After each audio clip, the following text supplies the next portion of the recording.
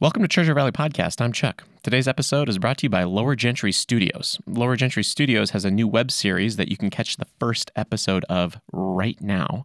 It is called Canyon County. Look it up on YouTube. Today I sit down with Tate Mason. Tate Mason is the director of the World Center for Birds of Prey right here in the Treasure Valley in Idaho. We talk about birds of prey, obviously. We talk about birds. We talk about the crows in Nampa. We also talk about what you can do for habitat conservation. Enjoy. And we're on. All right. Welcome, Tate. Good to be here. So we were just talking before we hit the record button about your various positions here in the Treasure Valley. Right. Can you elaborate a little bit about that? Because I'm excited to talk about birds. I'm excited to talk about birds of prey. Sure. But we need to make sure that you are vetted and an expert. We'll take your word for it, though. Absolutely. So first and foremost, I am the husband of Beth Mason. Okay. And that is my most important role. Okay. But then for work, I am the director of the World Center for Birds of Prey. And that is the headquarters of the Peregrine Fund is the World Center for Birds of Prey. And our local campus here in South Boise is about 580 acres. And that is where we manage projects all over the world. And my direct role is to manage the campus here in South Boise. Okay. And that is kind of interesting that Idaho has the World Center for Birds of Prey Museum, and I have a feeling that has to do with the history of the peregrine falcon. Is Right. that did that exist before the success with the bringing back of the peregrine falcon, or what? So let me just, the beginning of the Peregrine Fund was back even before 1970, although we officially incorporated as a nonprofit in I think it was October of 1970. And at that time, the peregrine falcon was down to 39 pairs in the United States, all west of the Mississippi, or at least in the continental United States. The peregrine falcon was sliding toward extinction. Okay. And really there was a large effort underway to keep that from happening. A few years before that, I believe in 1962, Rachel Carson wrote Silent Spring. And that is largely credited with sparking the modern environmental movement. And the way that I look at that is really humans came around to looking at themselves as if we should not push other species off planet Earth. Okay. Intentionally or otherwise. And the peregrine falcon was really the first test case. So here we have the fastest creature on planet Earth, a globally distributed bird, and it's on its way out. Why? At the time in the early 60s, pesticides were starting to be implicated, and it turns out that DDT was the reason that the peregrine falcon and other raptors were on their way to extinction. Now, the Peregrine Fund started as a captive breeding program for falcons. And so Dr. Tom Cade and his colleagues and students, he was a professor at Cornell's Lab of Ornithology in New York. They started raising peregrines, and they had the idea that they could prevent this species from going extinct while in order to give humanity enough time to make the decisions about the reason for the bird being in trouble in the first place, which was the pesticide. And so they did that, and over the years they raised over 4,000 peregrine falcons, released them back into the wild, and were largely credited with recovering that species, one of the most successful conservation stories of all time. Of course, the recovery of the bald eagle recovery happened because of the groundwork that was laid for the recovery of the peregrine falcon. And the bald eagle came off the endangered species list in 2007. And so a couple of very charismatic creatures that were saved because people looked at what the problem was, dealt with it, and we've got a healthier landscape because of it. And so the peregrine was one of the first birds then to ever go through this Sure. process of the top-down The first birds of top-down prey. crash. The first birds of prey that were listed were the bald eagle, the peregrine falcon, and the California condor. Okay. And the Peregrine Fund in 1970, we became an independent nonprofit organization that was dedicated to the conservation of birds of prey. And that mission really took on a global focus. So our mission is the conservation of birds of prey worldwide. The first bird we worked with was the peregrine falcon, but just 3 years later, we got involved with the Mauritius kestrel. The Mauritius kestrel in the Indian Ocean on the island of Mauritius got down to 4 individual birds. There were 4 of them left, and they were brought back, and by 1994, there were 800 of them, and they were taken off the endangered species list. So that sounds like a pretty large endeavor. What goes into bringing a species back? Because obviously if you have figured out a model, there are obviously a lot of concerns. I believe in the oceans. I mean, I just watched the newest on Netflix. They did the Blue Planet 2. I don't know if you've seen that yet, but I haven't seen it yet. Yeah, it's a little. I mean, obviously they point out a lot of the issues that are going on with our oceans, and seems like there's just kind of like zero accountability in the oceans in general, because it's like, well, we don't see it anymore. It's not in our cities, so where does it go? We don't necessarily care. What goes into bringing a species back, and then how to me the interesting fact about those 4 birds is, how do you make sure that you take care that there isn't too much recessive genetics being spread throughout the species? Yeah, so the genetic issue is always going to be there in populations where there are not very many individuals left. Yeah. You can scoot that microphone closer to you too. That really just becomes a factor that you either have to deal with or you have to somewhat ignore and just go ahead and say, we're going to save this species anyway. And, for example, if there are 4 left and there's a major genetic defect in one of those 4 and you inbreed it over and over again, it could spell the end of the species. But the end of the species was imminent anyway at that point, right? And so what we've looked at doing is starting captive breeding program, which has been very effectively for saving birds of prey.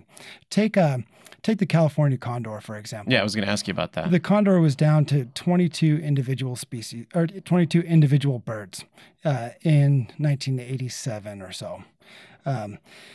The birds were dying in the wild so fast that people could see the end for the species. And so the first thing... What was happening to them? I wouldn't say the first thing. So I'll get to that. Let me take this a little bit more from a broader perspective. So at the time when there were only maybe 27 or 30 or even 40 of these condors left, people still didn't know why they were disappearing. And so such a crucial part to affecting a recovery is really understanding the problem. And that is a hallmark of the Peregrine Fund, is that we use science to determine what the problem is. We don't use hunches or this is what I think it's going to be. That's probably a good way to address this in general for anybody. But with the condor, there really wasn't a definitive answer as to why. They saw condors that were starving, for example. And so it's pretty easy to think, well, there's just not enough food out there, right? If you see starving birds, let's feed them more. Yeah. And so early biologists were feeding these condors, and they would feed them, dead cows or something like that. Sometimes they shoot the cow with a lead bullet. Oh, nice. Now, turns out that it's the lead that the condors are having trouble with. So they're eating spent lead ammunition out of animals that have been shot. And the lead gets into their blood, causes lead toxicosis, and it makes it so essentially their neurological functioning breaks down. And they, even if they have food in their crop, which is, where they hold their food in their neck, they can't push that down into their stomach because their brain isn't functioning right. Wow. And so they can starve, even if the food's available. And so that was the cause, was the lead? Well, the lead poisoning is what we think. Now, by 1987, every condor was out of the wild. So getting back to how do you save a species, sometimes you need to take it out of the environment. That's a very drastic thing. And at the time, that wasn't universally agreed upon as the right step. Take every single condor out of the wild, because then the species was functionally extinct in the wild. It only existed in zoos at that point. And there are other species that are in this same predicament. But if you think about it, this is North America's largest bird. This is our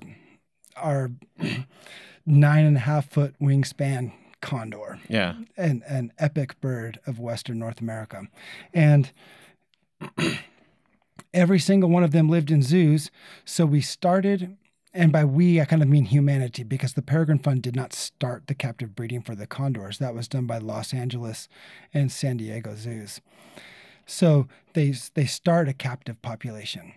Now you can go back and say, why did the species disappear? And it's very hard to test hypotheses when there's no more birds out in the environment, yeah. right? There's no birds in the landscape. One of the last birds that they had captured, or at least one of the last birds that had died before the last of the birds were captured, they did a blood test on it, and they found that bird had died of lead poisoning. And then they really had one individual that had died of lead poisoning. Could you go back and say, oh, the birds that died in the 1950s also died of lead poisoning? Or how about the birds that died in the 1890s or even before that?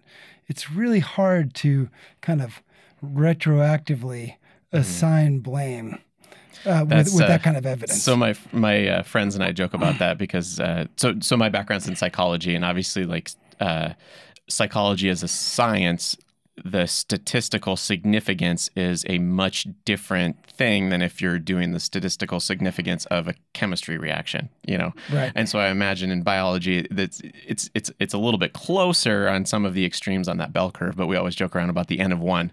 Like, what do you think happened? Oh, it's this, and this. Well, my N is 1. So in statistics, like if you have one sample, like you can't necessarily draw anything out of that. You need to have, I think it's like 25 or 50 is usually, it's better if it's at least 100 people or 100 samples. Right. But at that point, there really wasn't any conclusive evidence as to why the condor was in the predicament that it was in. But then you go through the 1980s and 1990s, and the condors are just in zoos. But fortunately, captive breeding for the species worked. So they started making more of themselves in captivity. And then by 1993, releases were underway. And then you have the ability to test hypotheses, so hypothesis, just an explanation for something that we see out there. And is lead poisoning the problem? We can test that. Mm-hmm. And one of the things that was happening is they were putting transmitters on all the birds that they were releasing into the wild. And if the bird died, determine why. And that's when we started just time and time again figuring out that lead was the problem. And so that because they were dying of lead poisoning. And so by about 2008, there wasn't really any more question about that. That if we believe that if that one environmental stressor could be taken care of, the condor will recover. The condor will recover across the West. It's not that there's not enough prey for them. There's plenty of prey out there on the landscape. We just need to keep the toxin out of their food, and the toxin is lead. So that's got to be interesting, all the ethics that are involved in what you do, and you talking about in the 60s, there was one book that seemed to spark that drive to, instead of unquestioningly move ahead as humans and invading these areas and not thinking long term in what we're doing. And maybe it's because there's just so much space and so much land available. And I think about the oceans as well. Right. Well, and draw a parallel to the peregrine falcon recovery. And at that point in the early 1970s, I had mentioned there were 39 known pairs of peregrines left in the continental United States. And at that point, DDT had been adopted so widespread that some people were even calling it a war on bugs. We're out there and taking care of insects, and it turns out that the birds are eating the insects, And so if we use something that is so toxic on the insects themselves that it affects the birds, then we are taking out nature's insect control. And that was one of the things that Rachel Carson highlighted in her book, is just kind of the short-sightedness of that. So when the insects evolve the resistance to the pesticide and we've taken out the birds, the insects are going to win that game in the long run. Yes, because, and that top-down processing and the longevity, I like how you point that out. What's a sustainable solution to the problem? Because we always try to solve problems and try to do it as inexpensively as possible. I feel like that's kind of how as a society, I'm not sure we do it that way. Yeah. Individually, perhaps. Yes. There's a lot of variability, but if there's infinite space and seemingly infinite space and infinite resources, sometimes we just try to nip things in the bud without thinking the long-term effects. Right. And chemicals are such an interesting one too, because obviously they're very effective, but the history of chemistry in general is just, they've known a lot of different things and ways that different chemicals react and can give us a solution to problems, but then not necessarily understanding how that affects animals, because if something's tested on a human and it's totally safe for us, or they don't run into a lot of issues with it, it doesn't necessarily make it's safe for animals, and their toxic level might be different. And birds are quite a bit different than mammals. Yes. And that's exactly what we found out with DDT, is that DDT would get into the eggshell of the bird and cause eggshell thinning. So really, DDT in particular worked like birth control for birds. Interesting. So they couldn't have young. 30 years of not having young, and a species is on its way out. Wow. So how do you recommend people that are interested in conservation, what do you recommend that they do to help out? What are some of the easiest things that people can do on like a daily basis, like functional?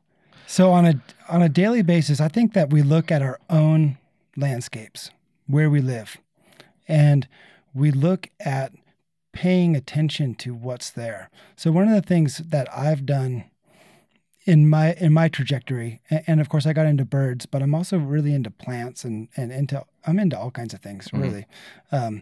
But were you going to say entomology? Well, I was, entomology, of course, too. It's like, it's just all connected. Yeah. And the more you pull on one thing, the more you find everything else. I actually just read Richard Dawkins' Selfish Gene over the summer. And to me, it was super eye-opening book, just because of the connection between that and psychology. And it's like the stepping stone between like biology and chemistry and psychology. But anyway, he brings up a lot of really cool studies about ants and social insects. But anyway, sorry. Right. What we can do as a species, as individuals.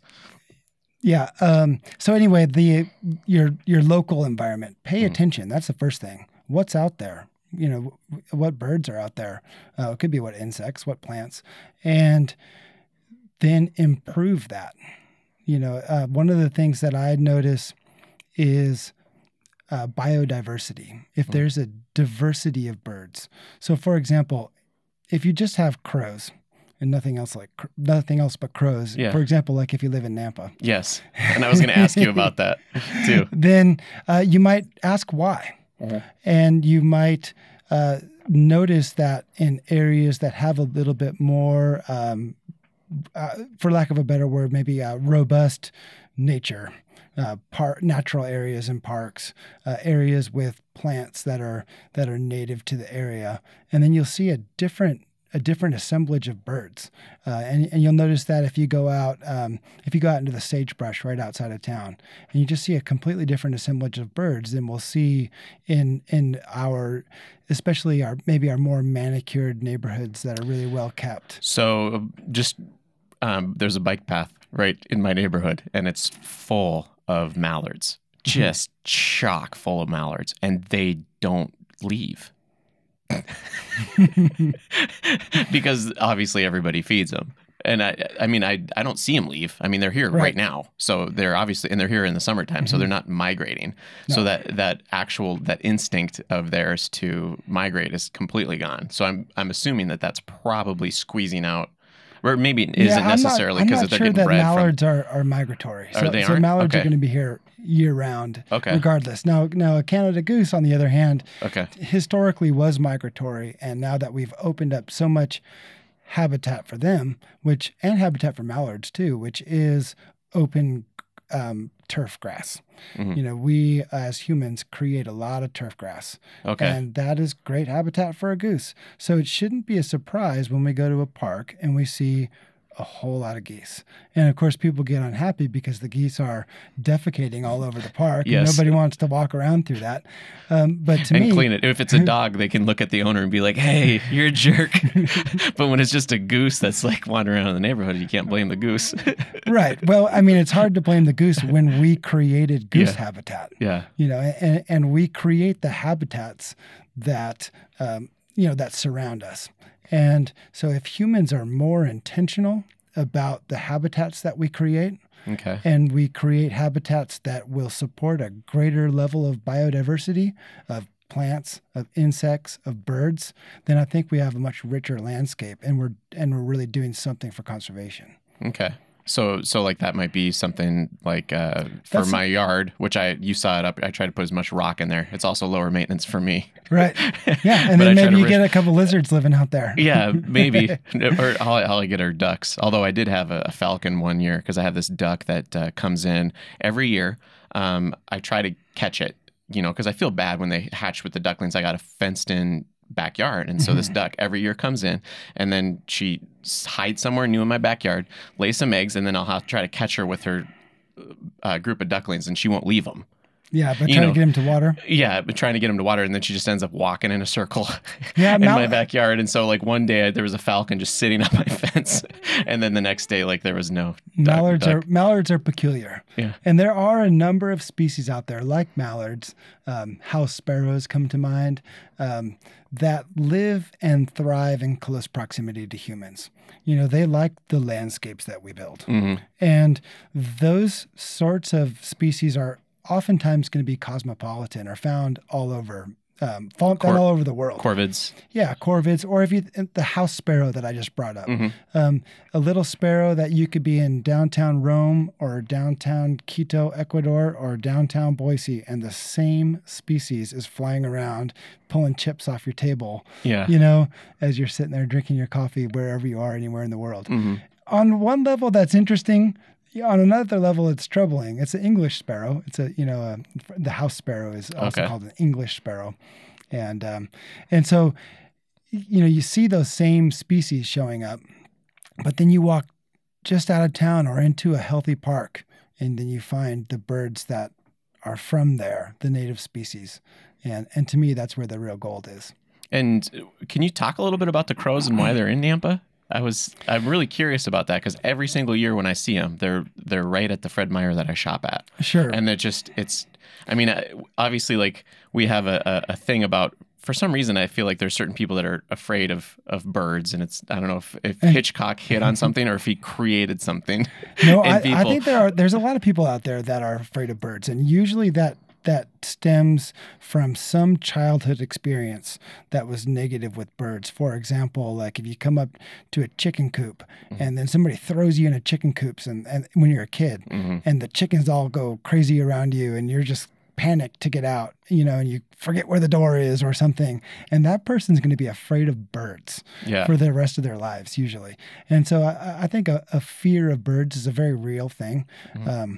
And I think that maybe it's a little bit more cliche to be afraid of crows, because they are black, a little bit like a black cat, and they look ominous when they are. It has to be thousands of them just all in the trees. So communal roosting in crows is not uncommon, and it's not limited to Nampa either.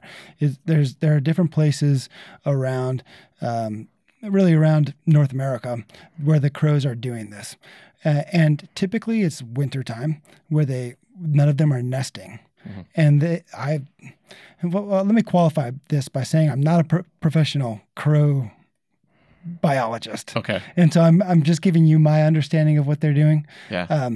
And they could seek protection by being in large groups. because, for example, the only thing that really comes after crows might be, like you said, a falcon or a hawk or maybe a large owl, great horned owl. More commonly even would be a house cat or something like that. But when you get numbers, then those predators are typically going to stay a little bit further away.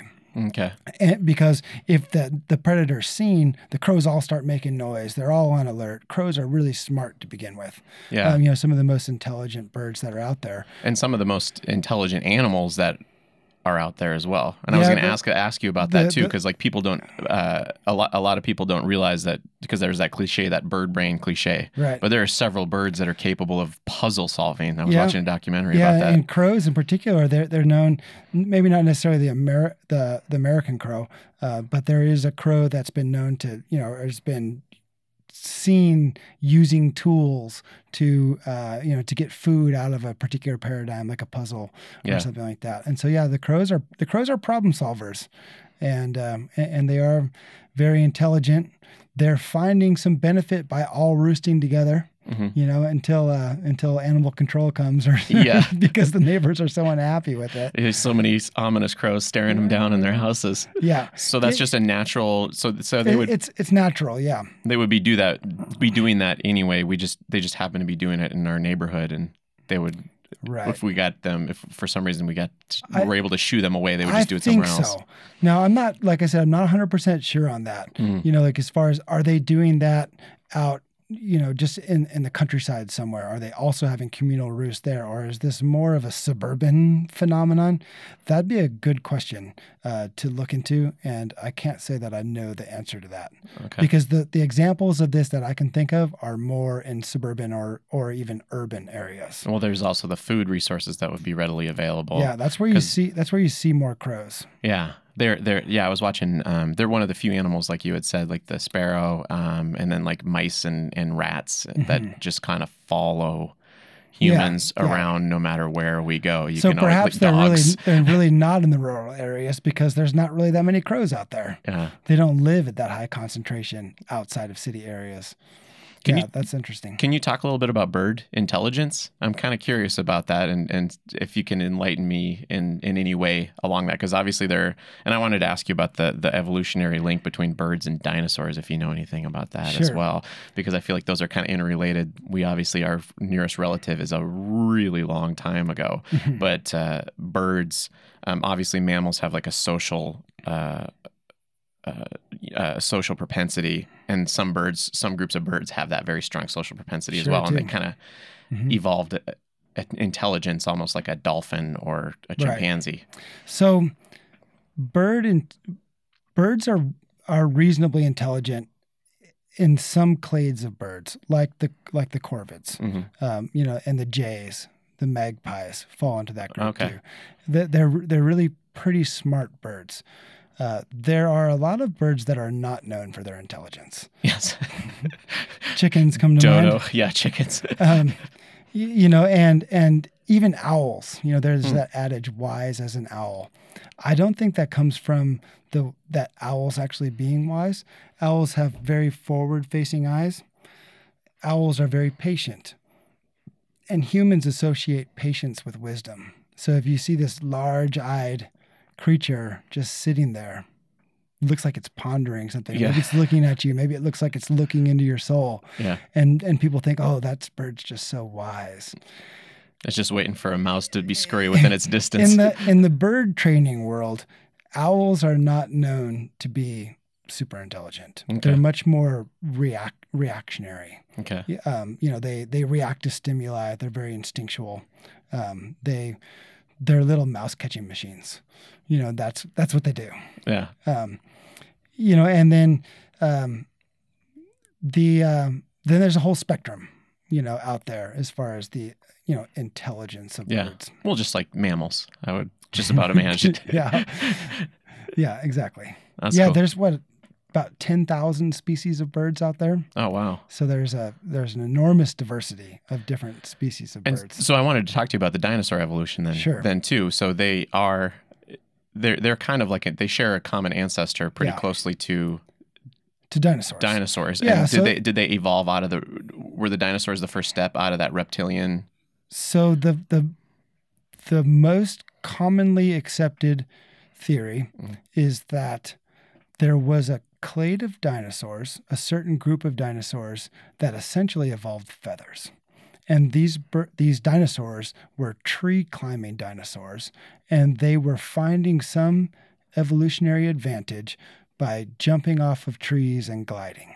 Okay. Which was almost like a flying squirrel, which is a precursor to flight. Okay. Right. And so these dinosaurs are doing that, and eventually the mass extinctions are coming around, and the Archaeopteryx, which is what scientists would call the missing link. Okay. Between, or the missing link isn't missing anymore because there's this dinosaur with feathers that looks very much like a bird. Okay. And this guy shows up in the fossil record, I want to say 150 million years ago. I'd have to check that. Somebody's going to be pulling out their phone to prove me wrong. Yeah. But it's right about there.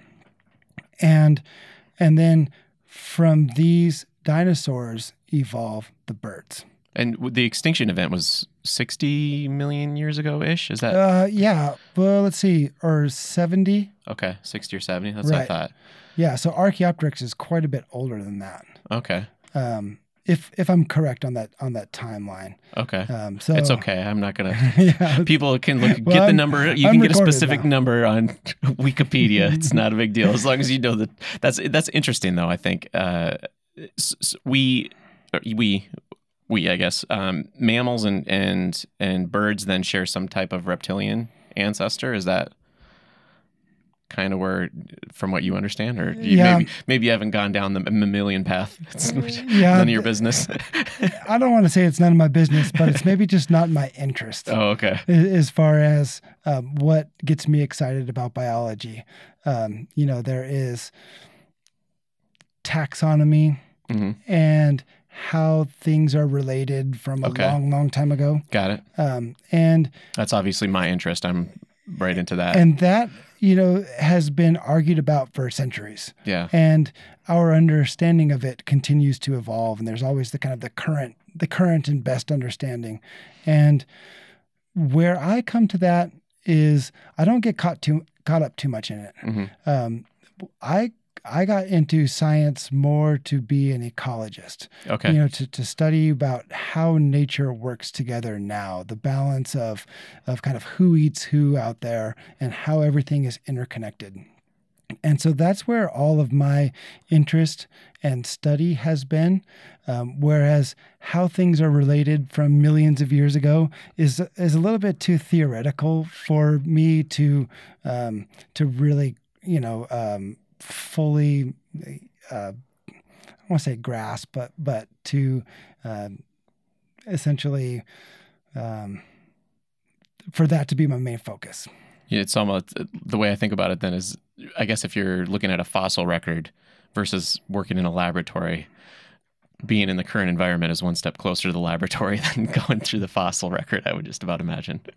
Right. Yeah, that's cool. So Idaho, and was Idaho a unique place for birds of prey then prior to the Peregrine Fund? Sure. And obviously like the being known for bringing back the peregrine falcon? Yes.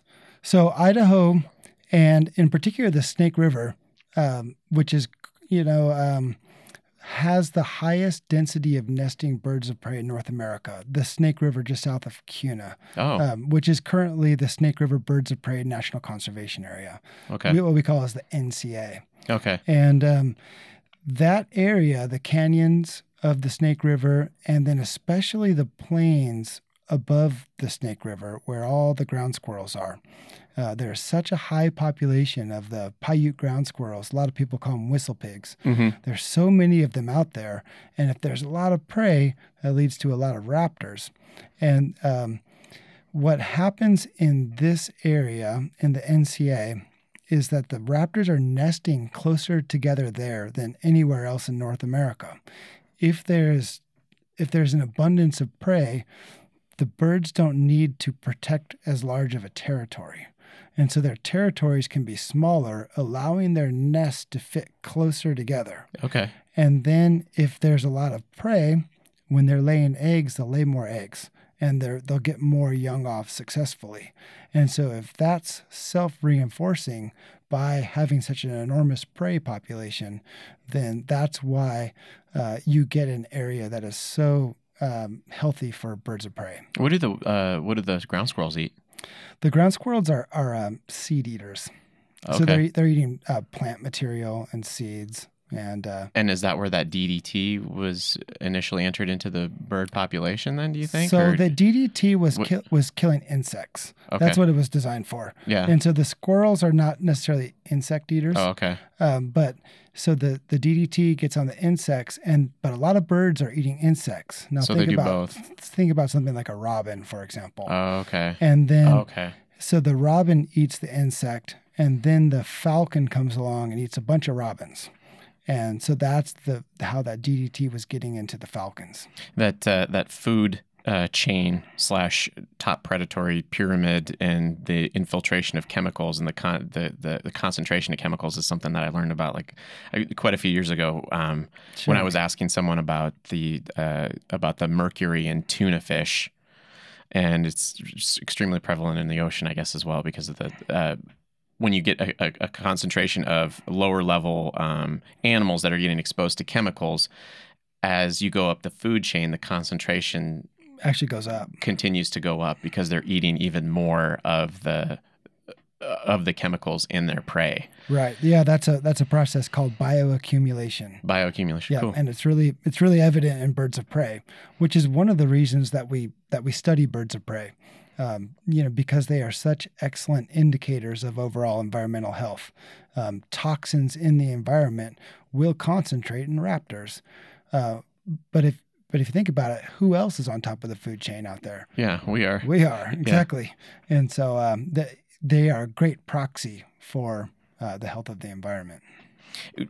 Now, what about, I'm kind of curious about their senses. I had some questions about their senses because I haven't, I've heard years ago, they talk about the acuity of an eagle's eye.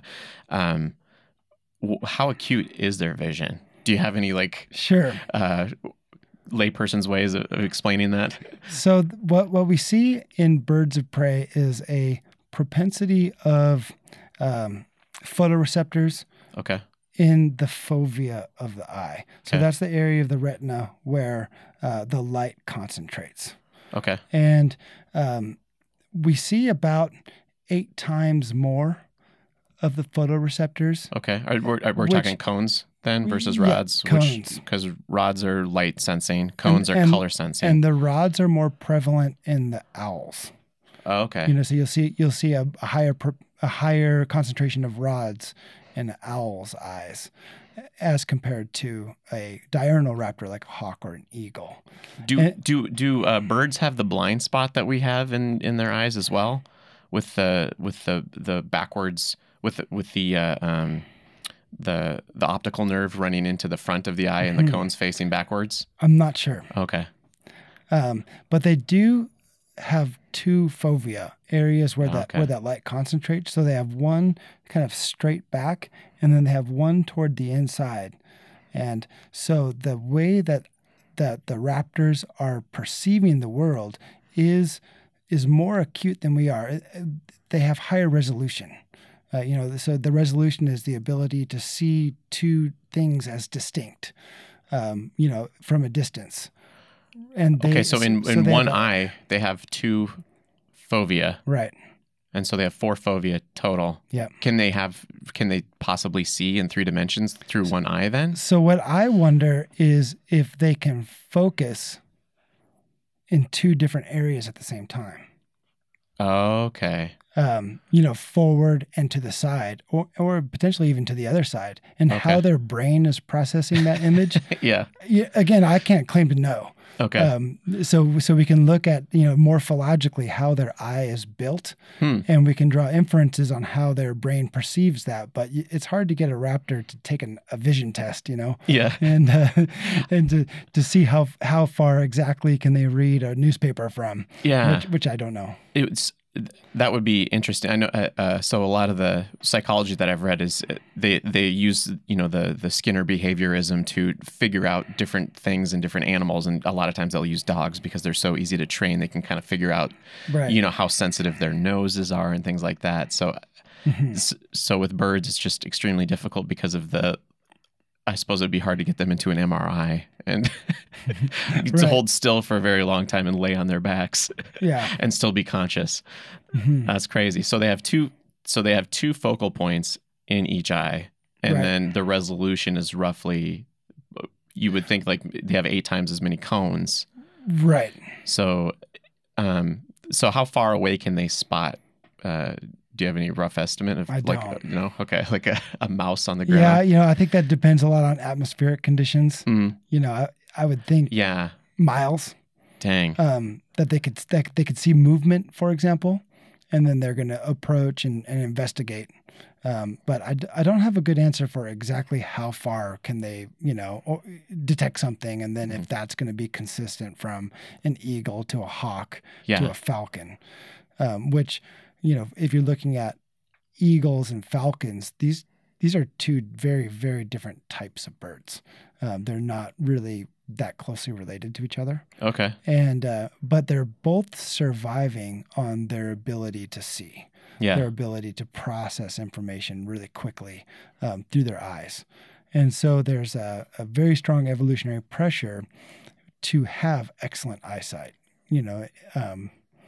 which we see in both eagles and in falcons. Do they have any other senses? Are there other examples of birds with senses that we don't necessarily So associate with? one of my favorite senses is the hearing in owls, for example. Oh, wow. Owls have the most sensitive hearing in the bird world. They can hear sounds that are about 10 decibels quieter than we can pick up. And if you think about it, an owl is so much smaller than we are.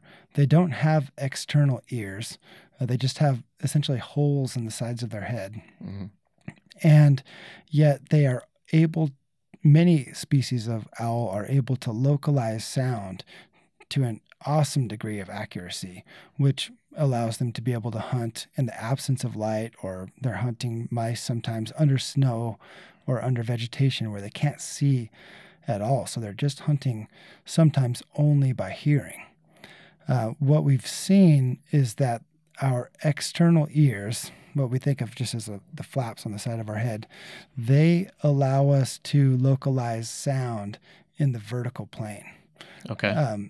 In the horizontal plane, our brain is calculating the time of arrival. So when a sound hits your ear, it goes into one ear first and then the other. There's also a difference in intensity, which allows us to detect if a sound's coming from the right or the left. Oh, okay. But a sound coming from up or down, mammals are relying on their external ear. Interesting experiment. Maybe you can do this with your student. If you put Play-Doh in the folds of the ear, and then you snap high and snap low, a person cannot tell you if it's coming from up or down because you've lost that ability to figure out if it's coming, where it's coming from in the vertical plane. So our ears are sensitive enough to be able to pick up the difference of a sound coming from slightly above us, just from the flaps and folds in our ears. Yeah, Okay. exactly. And that's learned. Our brains learn that when we're babies. And so owls don't have that. Birds don't have that. So birds in general don't have an excellent ability to localize where sound is coming from, Yeah. but owls do. And in particular, the owls that have asymmetrical ears. So at least okay. 4 times in the history of owls, ear asymmetry has evolved. So that's when one ear opens further lower in the head than the other. Okay. Or it could be that the ears are different sizes, or the external meatus, which is the soft flap in the front of the ear, that in the owl could be offset, such that they're picking up sound differently in the vertical plane. So it's maybe arriving in the lower ear first, and before it hits the upper ear, and therefore it gives the owl an excellent ability to figure out exactly where that sound is coming from. So they have the best hearing then? And So they have excellent hearing. Yeah. Yeah, I try to stay away from superlatives when Okay. I'm describing nature. Yeah. Because You never know what kind of surprises people there's discover. there's lots of bests out there. I mean, there's lots of amazing things out there, and it's hard for me to say what's best. Okay. But I do believe they have the most sensitive hearing in the bird world. Yeah. There are also oil birds out there that echolocate. It's a kind of okay. a rudimentary form of echolocation, where they're making a click and listening for it back. That's a cave roosting bird, and that's more typical of the bats. Okay. They're in the same type of environment, and therefore they kind of evolved similar. Yeah, the ability to make a sound and listen for it back, and then their brain processes some sort of a visual map. Yeah, they actually. I watched I listened to some sort of podcast or documentary about a blind guy that learned how to echolocate, and so they actually put him into an MRI, and Wow. They found out that when blind people learn how to echolocate, their visual cortex lights up, and so it's basically as strong as peripheral vision, but you have to have practice in order to be able to do that. But it's the visual cortex that lights up when the echolocation's happening. So Interesting. yeah, super cool stuff. Another sensory capability in birds is their ability to migrate. And one of the things that we see in birds that's always fascinated me is, you have so many birds that go from here. They'll go south typically in the fall, and the juvenile birds oftentimes will go before the adults go. So it's not so much learned as innate. Huh. So there's some sense that these birds have. It's time to go. And the young birds go before the adults. And do they, even before they know where they're headed almost? Right. Or they just go. know? They just go there. They're born and then they know they're supposed to go to some location. Yeah. That's wild. Yeah, we see that. And then it's interesting, like if you look into the history of the whooping crane, for example, which is a migratory bird that was down to, the last few individuals and then has been brought back more recently. And the birds that are coming back are not migrating. So sometimes there could be some disconnect there. You'd think that they would if it were innate, if it were completely innate. Yeah. Right? But there's more going on there. I was going to ask you about bird songs too. Yeah, because sure. I read on your profile that's one of the things that you studied. Is that what are some of the reasons for birds singing? Do they have a much more complicated communication system than we've yet been able to decode? If this migration thing is right. So bird singing has been studied for a long time. Okay. And the most common reason that a bird is singing is for territorial defense and mate attraction, which are kind of somewhat the same thing. Mm-hmm. So you have male birds are typically the ones with the song, and the males are the ones that are also defending the territory. And oftentimes the female is attracted either to the song, very like a strong, robust song, or is attracted to the territory that the male has set up. So the male has maybe the best, habitat. Okay. And most resources available. And the reason that he has it is because his song is strong enough that he's able to push the other males further away, with his song as he goes around his territory and sings from different perches. And so the female's welcomed into that territory. And so if you think about it, what a great way to settle disputes. Yeah. Or to, imagine if we were just all out there singing at the border of our neighbors' houses. And if you're a better singer, you get part of their yard. That's kind of similar to what's happening in the bird world. Just sing for your ownership. Right. And those that can't sing, oh man, they don't get much. Huh. And is there any other ways? How else do they communicate then? I'm curious if like social birds. Sure. So there's birds are communicating in all kinds of ways. One of the ways is through feathers, and like if you think about hummingbirds, for example, and they have iridescent feathers and different signals that they can give through their feathers. And then I think about birds, even birds of prey like harpy eagles, for example, or the crested eagles. And this is happening, I think, with all birds, is that they can, through a different posture and the different way that they hold their feathers, or with the harpy eagle and their crest on the top, they are making a definite signal to either the same species, even to maybe even other species. It's a complicated world out there. Yeah, and that would make sense that a lot of it would be visual then too. Yeah, if their eyesight is so acute. Yeah. I wanted to ask you about a conservation area, because I told a friend that you were coming on, and she had said that she was at a residence and with someone, and they decided to make their house a natural conservation area for a specific type of bird, and then like between the time of her living there and then her moving out, it was now a conservation area for that bird. Do you have any expertise in that area? No. Okay. Not necessarily. Now, you can get your yard certified as habitat, as excellent habitat. I'm trying to think of the entity that does that. It's a nonprofit conservation group that that does that. Certified backyard habitat, I think. Okay. Now, if there is a national conservation area, is something very specific that is done by the federal government. Okay.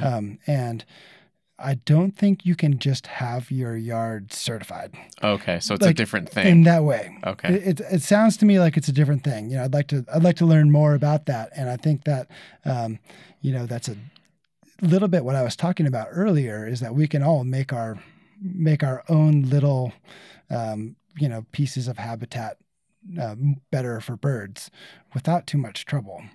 And then there are entities that will certify that. I don't know exactly what that entails, though. And what happens with the national level then? So at the national level, it will involve typically protection of the land in perpetuity. And so, for example, the Morley Nelson Snake River Birds of Prey National Conservation Area, that's 500,000 acres along the Snake River that we talked about earlier. That area is recognized for its importance to raptors, and therefore has a higher level. The land has a higher level of protection. What humans can do in that land, before we do anything, we need to consult the birds. Is this going to be good for the birds? Is it going to be bad for the birds? And sometimes it gets a little bit complicated, sometimes controversial, because sometimes there's some sort of human activity that's proposed in that land that is not going to be maybe as easy to do if it were not, designated as a conservation area. So a lot of times there will be pushes by rural communities in particular to not tie up their backyard with this designation, because they don't want to be they don't want what they can do on the land to be curtailed. Typically it'd be public land though in the first place. Okay. And Idaho has a ton of Idaho has a ton of public land. Yeah. Yeah. That's the ethics on that has got to be really, really interesting. Yeah, is it getting easier as time goes on to be, or is it just different problems? I wouldn't say it's getting easier. Okay. There's just recently a push to look at a lot of protected land in the West and to roll back some of those protections, especially like a Grand Staircase Escalante, and also the Bears Ears National Monument. Those are both areas in Utah that were the acreage of them were significantly reduced just recently, and there was people on both sides of that argument, and in the current political climate, it's difficult to get land designated as a conservation area. Okay, and I guess we don't have to get too much into the politics on that one, because I can just about imagine where that lies.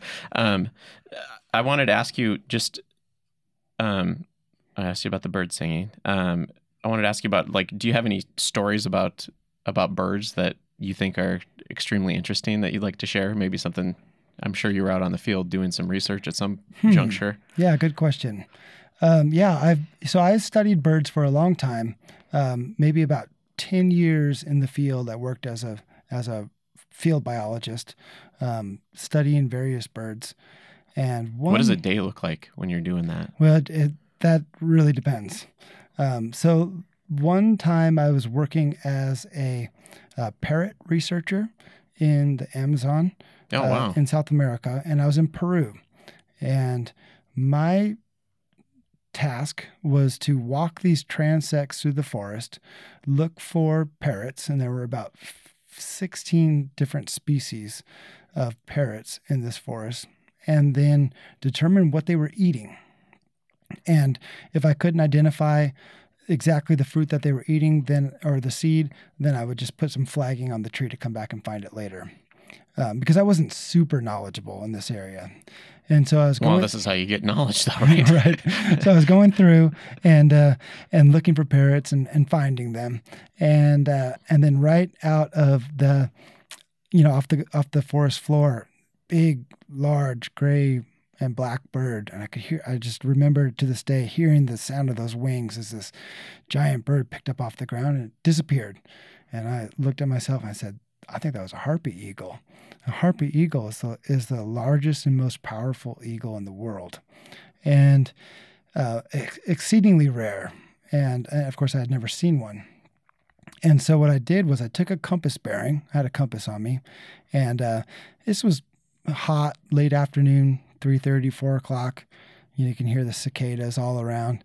And I take this compass bearing and I just start walking off into the woods. And I had been previously on a trail, on a transect that we had set up. And I went off the transect and I just kept walking, and I was about to give up when I finally saw him. And I recall this harpy eagle. They are an enormously powerful bird, and he was not too far above me, and he turns around and looks right at me. And I remember I just sketched him, just like naturalists of old, sketching what you see out in the field and writing down some of the field marks I'm seeing on this bird. And I followed him for about the next hour. And he was kind of foraging a little bit. I kind of saw him, like following this, some of these ground birds that were kind of scurrying around. So much life out there in the Amazon rainforest. And finally I decided I needed to get back. It was so hot. My glasses were all fogged up, and I couldn't hardly wear my glasses because I couldn't get them to unfog. How hot was it? I mean, it's right on the equator, right? It was probably 85 or 90 degrees with about 100% humidity. Right on. And so I took a compass bearing to go back to the trail, and the compass was stuck. Every direction I looked in this compass was the same. The needle wasn't spinning anymore. And I figured that the needle may have not been spinning for a while. And so I promptly got myself exceedingly lost. I haven't been lost that many times in my life where I really just did not know what way is what. It was an overcast day. I wasn't getting much, direction from where the sun was coming from. There was no hills. There was just forest every direction. Wow. And real thick. And I had a machete and I had a little bit of water, and I'd walk, 50 yards and put up some flagging. And then I'd walk 50 yards another direction, put up some flagging. And I was trying to essentially make a map for myself to find my way out. Even got to the point of just calling out, "Help, ayúdame." Nice. And I was just this lost American kid out there in the Amazon. And so I'll never forget that encounter with the harpy eagle. Eventually, I found my way to the trail, and then I got back to the camp, the research camp I was at after dark, and people were wondering where I was, and you were wondering where you were. And I said Águila Arpía, and they couldn't believe it because I had seen a harpy eagle, and no one had seen one there for some time. How much time did you spend in the Amazon rainforest? Oh, a little bit less than a year. Altogether, okay. in two different stints, one in Peru and one in Ecuador.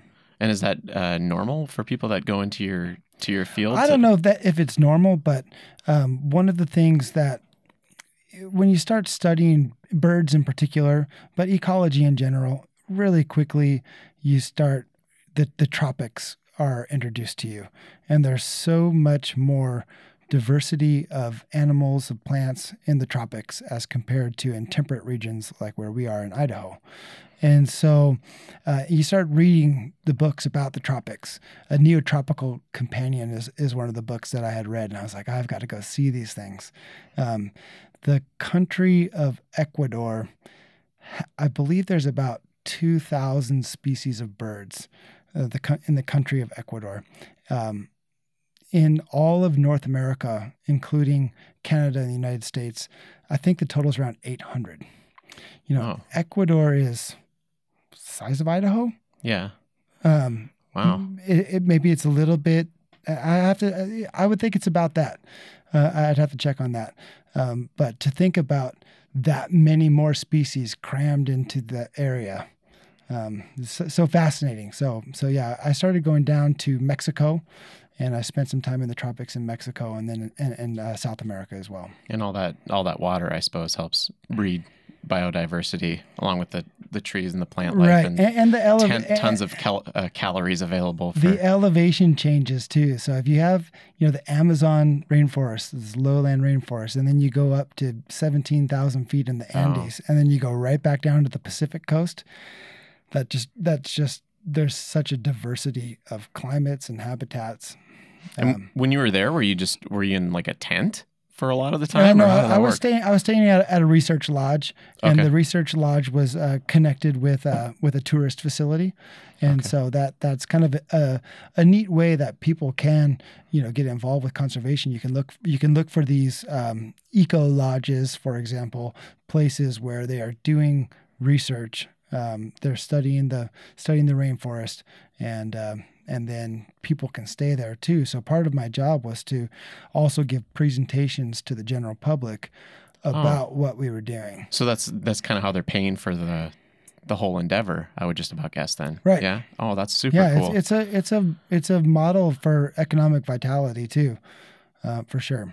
That's cool. If it's done right. Yeah. That's really interesting to me that you were down, and I want to go down to South America so badly. I was just in Mexico and in like the tropical region down there ish, Puerto Vallarta. It's more of a tourist area. That's tropical-ish. But it was there's definitely a lot of great birds down there. Yeah, and there was ton of. I mean, the whole town is just right on the coast, and then it's jungle as soon as you go to immediately to your east. But I all those trees, and then we went through a hike in one of those areas, and it was pretty amazing to see all the different life that was just flourishing everywhere, until we saw a spider that was about the size of your hand, and then it was kind of like, well, maybe we don't want to keep going too deep into this, right? Because we don't know if it's poisonous or not. There's something about a spider that's that huge while you're climbing around on rocks in the creek. I try to give the spiders and the snakes a nice wide berth. I'm a little bit more fearful of the feral dogs, though. Really? I was hiking outside of Zihuatanejo, and I was trying to hike up this mountain that you kind of see on the skyline there, and I was just hiking up there and walking up this path and birding my way up there by myself, and I got attacked by a pack of dogs. Oh wow! And it was you got attacked by a pack of dogs. Yeah, they came after me, and I was picking up rocks and swinging, and I mean it was like I wasn't able to back out of the situation calmly and not make eye contact. It was like, okay, I'm in a dog fight right now. Wow! And then I will never forget, this old lady came out with a broom. And that was it? And she just started banging on the broom, and she came out, and the dogs all ran away. And I was like, okay, I'm not going up this road any further. Wow. I didn't know feral dogs attack people. That's I don't know that they always do, but feral dogs are pretty dangerous. I suppose they might have been territorial. And, they may also not have all been, totally feral. Mm-hmm. There are a lot of, there's a wild dog population in a lot of the developing world. But some of the dogs presumably belong to somebody, and I was close to their house, and, my dog barks at people when they walk by. Yeah. And if there's, if that dog can approach the person that's walking by, and then other dogs in the area all kind of join in. I think that's the situation I found myself in. Yeah, it's kind of wild when you do run into. I mean, I saw some not when I was on that hot hike, but I saw some feral dogs in the area, and it's just a different thing because you don't see those here really. Yeah, and birds for me and really all of my adult life have been a way to kind of seek modern adventure. So I want to go down this dirt road in Mexico and try to climb this hill because I was out there looking for birds. And that'll get you into all kinds of situations. Sometimes dangerous, but most of the time they just lead you to really beautiful places and meet really interesting people, and the richness that brings to your life. To me, I credit birds with so much of that. That's cool. I think that's actually a good place to end because we're at an hour. Okay. Very well said. So here in the valley, you probably recommend people seek adventure, I'm guessing, along the Snake River on some of those hiking trails. That's an excellent way up in the foothills. The Intermountain Bird Observatory runs a banding station on the Boise River. That's where they're studying bird migration, and also up on Lucky Peak.